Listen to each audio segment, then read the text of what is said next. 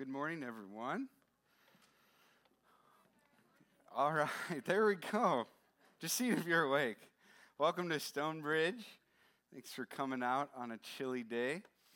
I figure it's a family gathering, and I don't miss family gatherings when the sun's out, so here we are. So thanks for coming out. It's good. I first just wanted to thank those of you who serve in our D6 children's ministry. I know a lot of them are serving right now, but those of you that do, thanks for giving up your Sundays in the service pretty often, and I know that's a sacrifice. So that doesn't have to do with much with what we're doing today, but I just wanted to thank you guys. It means a lot. We're going to start a new series in 1 Corinthians, and we'll be going through that in the next few months.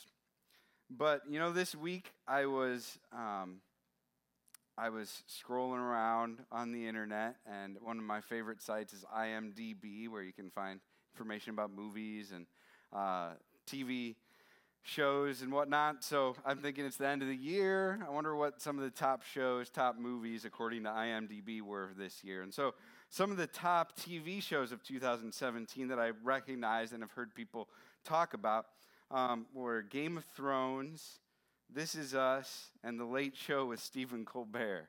All right, now I'm more of a Jimmy Fallon type of guy, so I've actually never seen any of them. But I read about them, and I've heard some things from some people. So here's what I know about these shows. I know they're dramatic. I know they push the envelope a little bit in some ways. They're a little racy and probably intriguing because of it.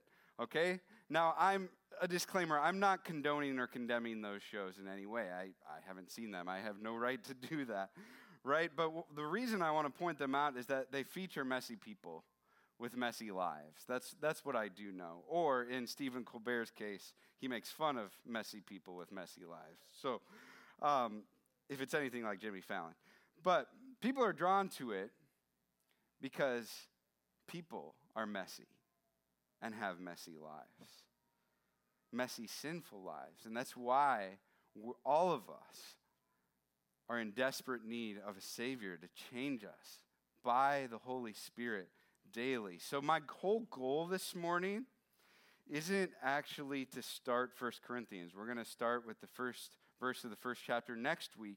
My whole goal this morning is to convince you this week to read the book of 1 Corinthians in one sitting. I'll get to one sitting in a little bit and why. But first, I just want to share the first reason. Here's why you should read 1 Corinthians in one sitting. It's set in a messed up city called Corinth, which is a lot like modern day America. It's set in a messed up city called Corinth, a lot like America. So I'll show you what I mean.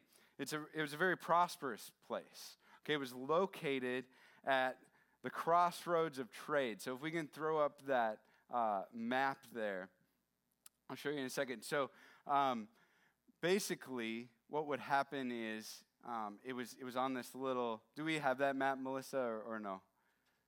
Okay, thank you. Awesome. So there we go. Perfect. So it's right here, and you can see both north and south, east and west. It was the center of trade. So this is modern day Greece. You got Athens over here. And so if you want to get anything from here to here by land, you have to go through Corinth. If you want to go from here to here without going all the way around, you got to go through Corinth. So it was the center of trade, so it was a very prosperous place. And it had a trade population. So as you can imagine, people would stay a couple days and then leave. And it was kind of a melting pot of races. So there was Jews, there was Greeks, there was Romans, all sorts of races, which led to a lot of racism and a lot of oppression of the poor. Now, it was also a cultural center. It drew artists, philosophers, religions of all sorts. It hosted the Isthmian Games, which is kind of like the second tier, more like the minor league of the Olympic Games that were in Athens, but they had the Isthmian Games.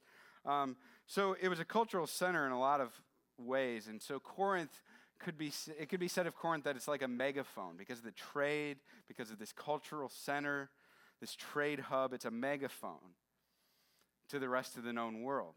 So ideas traveled fast when they were shared in Corinth. And that's why Paul planted a church in Corinth. He knew that, and God knew that. That's why God led him there. And usually the loudest, most impressive voices were heard in Corinth. Truth was up for debate in Corinth. Now, here's what's wrong with Corinth. It was really morally corrupt. So there's this term called Corinthianize, okay? And that basically meant sexual misconduct. Now, a couple hundred years before Paul wrote this letter to Corinth, and before he planted this church, it was known for temple prostitutes. So it's said that over 1,000 temple prostitutes would come down every night and do their business. And that's where the term Corinthianize came. Now, that wasn't going on to that degree when Paul wrote this letter, but you better believe it was still pretty sexually promiscuous. Also, there was around 26 sacred places for several gods and religions in Corinth. There was the temple to Aphrodite, who was the goddess of love, where the temple prostitutes were. And that still went on a little bit, but there was also a lot of other religions and places of worship in Corinth. So you should read the book of 1 Corinthians because it's a messed up place. Okay? We like reading about messed up situations. But more than that, we should read it because there are a lot of parallels to America today. A lot of the things I just said are true about America today. So there's a lot that we could learn as well. Why else should you read 1 Corinthians? Well, it was written to a messed up town, but it was also written to a messed up church in a messed up town. A lot like the American church today. But here was the problem behind the problem in the Corinthian church. Dualism. So what that means is these believers in this church said, you know what? Spiritually, I'm good to go. I'm saved. My sins are taken care of. I'm going to heaven. I'm good spiritually. So with my physical body, I can do whatever I want. Doesn't matter. All that matters is that spiritually, I'm saved. Now, the American church is notorious for this. Even our church, if we're honest, right? We come well-dressed and we're very kind to each other at church, and then we can very easily go home and then just be a jerk to our family. Anyone guilty of that? I have done that. See, we do this in all sorts of ways. We're actually pretty dualistic by nature because of sin. But that's kind of the problem behind the problem. But here was the main problem. And I think Gordon Fee, who's a theologian, said it the best. He said the problem is not that the church was in Corinth, it's that too much of Corinth was in the church. He says a number of attitudes and behaviors that required surgery were in the Corinthian church, but they required surgery without killing the patient. And so that's what Paul's trying to do when he's writing this letter. He's trying to do a little spiritual surgery on the Corinthians, but without killing the patient, with grace and in love. And so we're going to see that as we walk through it. But I want to point out what was so corrupt about this church. So the first thing in chapters 1 through 4 is that there's a bunch of divisions. Okay? Basically, they had Christian celebrity syndrome. So Paul planted the church, then this other guy came along, Apollos, who was sharing the gospel, teaching the same thing Paul was, but he was a little more eloquent. Okay? People like to listen to him a lot more than they like to listen to Paul. He was more flashy, so they're like, I'm an Apollos guy. And then other people are like, no, Paul planted this, I'm a Paul guy. And then other people, they would kind of deify them and make, no, I'm a this person guy. Now, it sounds a little bit like American church. I'm a John Piper guy. I really like John Piper. I like Matt Chandler. He just really brings the word. I'm a Jeff Dodge type of guy. I'm a Troy Nesbitt type of guy. I'm a Joey Weber type of person, okay, which I don't blame you, and I'm a Matt person. Yeah, I don't. But here's what's interesting. The reason we actually have Joey and I preaching the same amount up here is to fight against Christian celebrity syndrome.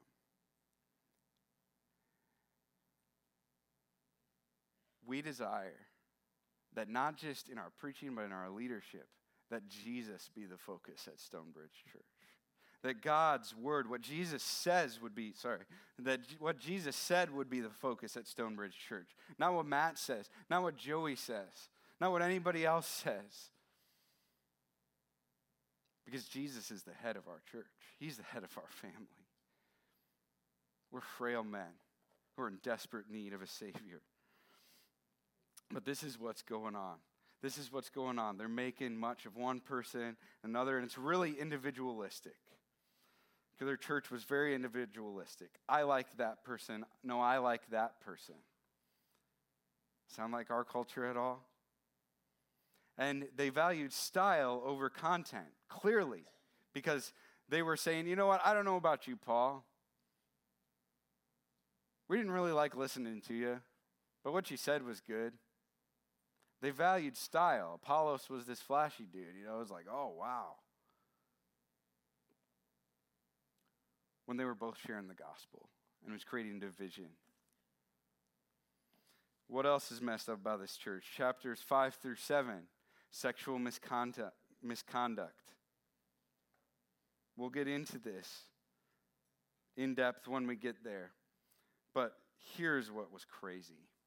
There was incest going on in the church. But not just that. The church knew about it. The church leadership knew about it. And they put a stamp on it and said, yeah, that's fine. It's a pretty messed up place, the Corinthian church. They're like, you know what happens in the bedroom stays in the bedroom. Who cares? Chapters 8 through 10, we see a lot of self-centeredness.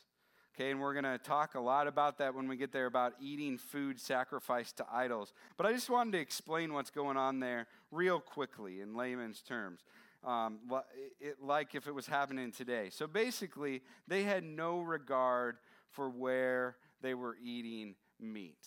So what would happen is they would sacrifice animals to gods that weren't God. Right? And what would happen is sometimes they would hold feasts or barbecues. So they'd be like, come on over to our barbecue. We're celebrating Aphrodite. It's going to be awesome. And so Joe Christian from the Corinthian church would be like, hey, I love barbecue. I'm getting me some pulled pork sandwich here today. So they come and they're eating and they're like, they don't think it's a big deal. And Paul tells them, hey, you know what? You're being really self-centered because in participating in that, you're worshiping an idol. But it didn't stop there. Because after they would do their barbecue, okay, or after they would do their sacrifices, they would often sell the leftover meat out back, okay, in a little butcher shop out back. So it was cheap and it was great meat. And so there, it's not like come and worship Aphrodite. It's like, no, let's just go and buy some meat. And so some Christians were doing that, and that was totally fine. And Paul says, hey, that's totally fine. But the issue was that some of them were doing it, even though their friends who were Christians were saying, you know what, I used to worship Aphrodite, and that's a little too far. And that makes me actually get tempted a little bit, maybe even to go worship Aphrodite again. And these guys are over here like, no, it's cheap, free meat. I want my New York strip. I'm going to get it. And Paul's saying, you know what? You're being self-centered. And essentially, he says, you know what? You guys need to love each other and love God in either of those situations. And you're not doing it. All you care about is your belly. Chapters 11 through 14, we have them being obsessed with an emotional experience at church. More or less. So they're saying spiritual gifts, you know what? I'm going to use them however I want, and I'm going to use them selfishly and out of control, and it's not going to be a big deal. It's not a big deal. When Paul says, you know what, these are actually meant to build each other up, and you're using it selfishly. These are meant to encourage other people in the church. It would be like if 10 people came today with a sermon ready to preach and got up here after Sheen was done with worship and said, hey, here we go, and all 10 of us tried to preach at the same time. You better believe that'd be pretty chaotic. Or if 12 people came up to lead worship, and it's like, what is going on? That sort of thing was going on in the Corinthian church. There was disorder. It was chaos. It was distracting, as you could imagine. And they weren't focused on building up each other. They just wanted to exercise their gift, often at the expense of each other. Just give me my Jesus high today, my high-octane experience at church. So the Corinthian church was chronically hypocritical, divisive, sexually immoral, self-centered, and emotionally driven. And this is the family of God. That is who Paul is writing to. And I'm sure he's thinking, I planted that. But before we get too judgmental, doesn't that sound an awful lot like us at times? Maybe not to the degree of some of these things, but isn't that us, self-centered, hypocritical, divisive, emotionally driven instead of driven by the truth? So it's messed up, much like America and the church. And you might be saying, okay, well, why do I need to read 1 Corinthians to get that? I have it all around me. I can just watch Days of Our Lives. Is that still on? Not sure. But you get the idea. Well, here's some really practical reasons, and then I want to get into the text itself and share some reasons from 1 Corinthians that you should read it. Practical reasons, it's God's word. This is God speaking. Okay, so if you're following Jesus and you don't want to hear God speak, there's probably a heart problem going on there. And even if you don't follow Jesus, and you're just hearing me today going, you know what? That's God speaking. I'd at least be a little intrigued. Oh, wow, that guy claims that is God speaking. Check it out for yourself. Second reason, it's meant to be read all at once. It was a letter. The chapter and verse breaks were added later. So the church literally would get together and read that letter from Paul in Corinth, all the way through in one sitting. Now, technology can really help us. You actually have no excuse, okay? Because my Bible app reads it to me in several different translations. Pick your translation. We use the English Standard Version, which is a great, faithful version to the text. But there's a lot of other great versions that you can have read to you audibly. You can do it on the go. The Bible Project, which I've mentioned before, has a great video explaining Corinthians to help you before you get into it, or maybe even while you're in it. And I'm going to post that on Facebook later today on our Facebook page, so you can check that out. So technology gives us no excuse. But what about time? I don't have time to do that, Matt. Really?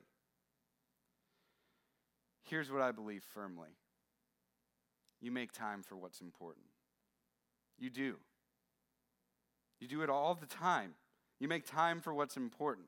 I don't buy the excuse that you don't have time, okay? You're talking to someone who was helping plant a church here, have 2 young kids and a wife, and do seminary at the same time. I've been there. I know what it means to be busy. But I still made time for what was important to me. I had time for my kids. I had time for Netflix every once in a while. So even if you feel like you don't have time, even after my little lecture on that just now, it takes 58 minutes to have it read to you.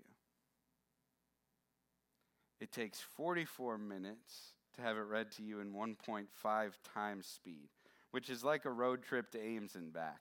And I did it this morning while my kids were watching a TV show.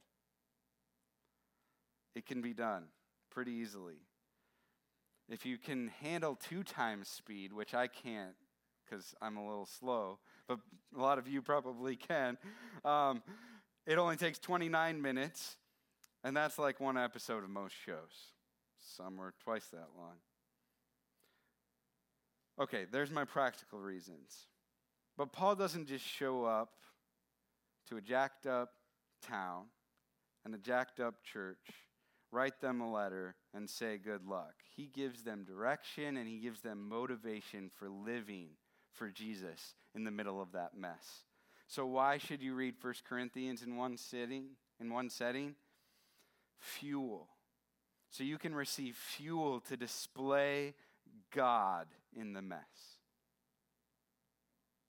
Fuel to display God in the mess. And as you read it, I want you to look for that fuel. Because Paul doesn't just say, hey, be a good display of God. No, he gives you real fuel to be able to do that, motivation to be able to do that. And I want to show you these things this morning. But let me talk about what it means to display. What does it mean to display something? So let me show you an example. Let's say they put white t-shirts on a mannequin at JCPenney. Why they would do that, I don't know. White t-shirts kind of sell themselves. Just run with me for a second. I didn't want to ruin any of my good clothes. Okay, so let's imagine this one's on the mannequin, all right? It's got some pit stains that may or may not be from me. My children got a hold of it and drew something on it. There's some holes in it. Okay, what if they put that on the mannequin, on the display, and you walked into JCPenney? You would think that JCPenney doesn't give a rip about its customers.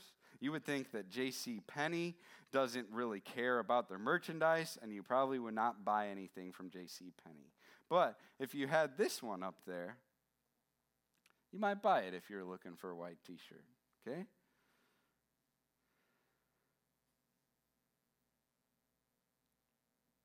How is the Corinthian church displaying God? The Corinthian church, as I just showed you, was displaying God like this. What does that say about God? It says that God doesn't care. Why would you want to have anything to do with God if that is what he's like? And that's us. That's the church. We are called to be like this. We're called to display God's holiness, God's love, and his goodness to a dying world. So, let's go to 1 Corinthians, finally. And let's go to chapter 3.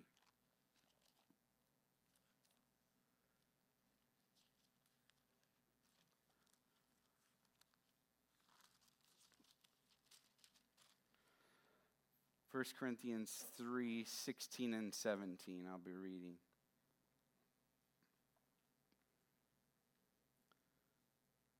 "3:16. Do you not know that you are God's temple and that God's Spirit dwells in you? If anyone destroys God's temple, God will destroy him, for God's temple is holy, and you are that temple." We're called to display God's holiness. That's what we find in this verse. What is holiness? Holiness means that God is untainted by sin. So it's not just that he doesn't sin, it's that he is untainted by sin. And it also means that he's set apart. God is totally not us, because he is God. He is holy.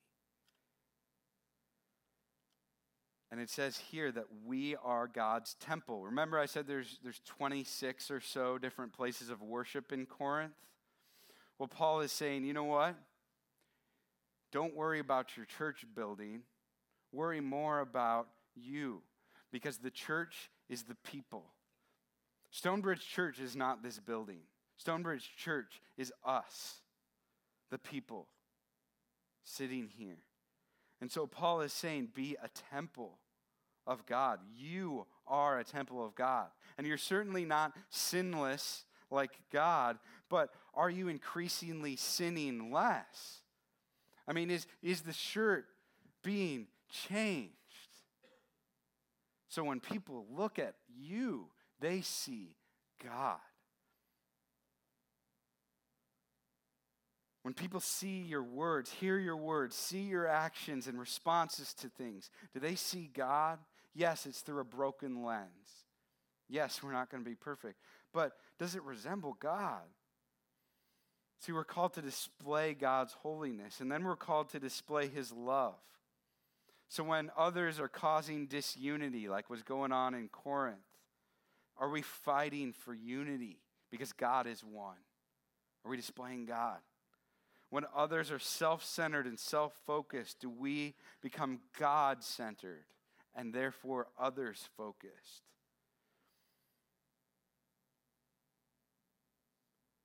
When others are selfishly seeking an emotional high in the church, are we setting a pace by loving others in practical ways in everyday life? That's what he calls us to do in 13, right? The famous love chapter, the marriage ceremony chapter. Without love, you're just a noisy gong or a clanging cymbal. How do we do that? That seems like an impossible task to display God. And that's where it was left for me growing up. My experience, by and large, with the church and with Christianity and even reading the Bible, because I didn't have eyes to see this at the time, was wear your WWJD bracelet. Okay, what would Jesus do? And then do your best to do what Jesus would do. And try really hard at it to display God. Now, what happened to me is that I got burnt out. And this can still happen to me sometimes.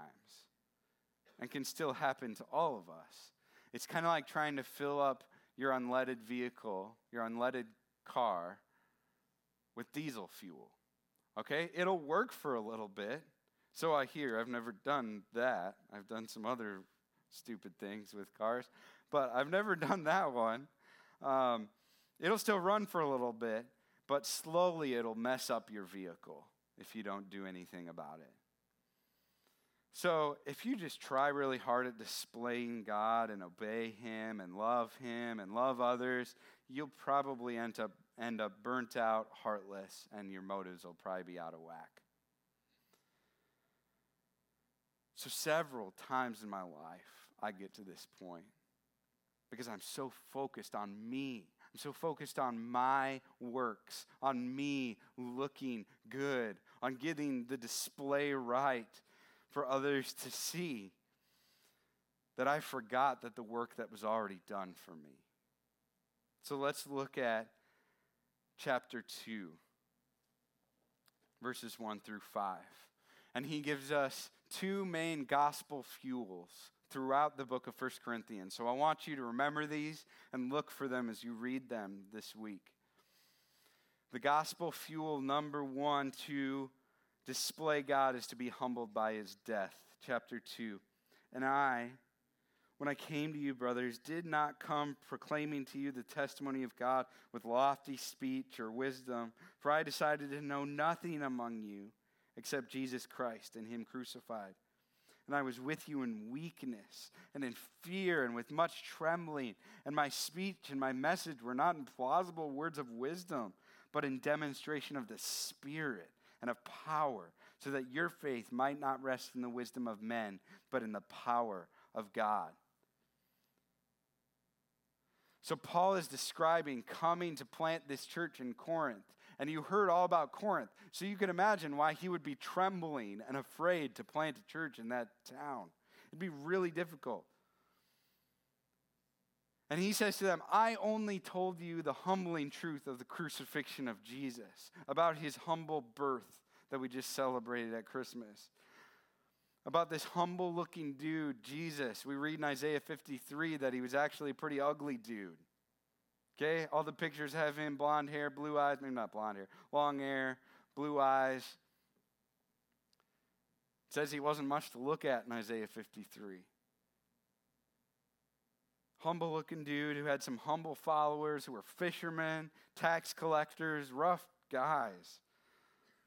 And then, to top it all off, had a humiliating death, crucifixion. And you know, the Corinthians at this time of this letter didn't think of cross necklaces like we do when we think of the crucifixion. Okay, nice little cross necklace, my cross tattoo. It's a cool symbol. It would actually be more like if you came to church today with an electric chair necklace or an electric chair on your bicep. People are like, what is that? You are messed up. Yeah. That's what it's like. See, we need to be humbled by the death of Jesus. Not go, oh, that's a cool symbol. No, Jesus was crucified. That should humble us over and over. We need to remember the simple, humble death of Jesus for us. That'll give you the unleaded gasoline you need to display God. What other rational response is there, right? When we behold and think on and dwell on the cross of Jesus Christ, what other response is there than to obey him? If he did that for me, as messed up as I am, a lot like the Corinthians, what can I do? What else could I do but love him today? And we need to encounter this over and over. And the gospel fuel number 2 is we need to be empowered by his resurrection. So if you'd go to the end of the book with me to chapter 15, he bookends it and then weaves it in there, the gospel, through the whole thing. 1 Corinthians 15, starting in verse 1. Now I would remind you, brothers, of the gospel I preached to you, which you received, in which you stand. Verse 2, and by which you are being saved, if you hold fast to the word I preached to you, unless you believed in vain. For I delivered to you as of first importance what I also received, that Christ died for our sins in accordance with the Scriptures, that he was buried, and that he was raised on the third day in accordance with the Scriptures, and that he appeared to Cephas and then to the 12. Paul's saying, you know what? Jesus is alive. Death is defeated. So if Christ is alive, that is the kind of power that's in you. God raised Jesus from the dead. What kind of power would it take to raise someone from the dead? Paul's saying that is what's in you who believe. Resurrection power. If Jesus is alive, that is in you. Let that fuel you to obey him. Let that empower you to obey him. But it's not just Christ's resurrection. Because of Christ's resurrection, we get our future resurrection as well. So if you jump down to verse 20, chapter 15, verse 20, it says, but in fact, Christ has been raised from the dead, the first fruits of those who have fallen asleep. So that's saying, okay, Christ was raised from the dead first. He was the first person to be raised from the dead and not stay and stay alive. Lazarus raised from the dead, he still ended up dying. Christ raised from the dead and stayed alive. And he's saying he's the first fruits. He's the first one to have done that. But then, jump down to verse 23, but each in his own order, Christ, the first fruits, he was the first one, then at his coming, those who belong to Christ. If you belong to Jesus today, here's what can and should fuel you to obey him and to display him. The fact that Jesus rose from the dead, and because of that, you are going to get a brand new body. This bag of bones is going to be awesome. So regardless of how you feel about your body here right now, when you get into heaven, You can get a brand new body. This body is going to be perfected. So guess what?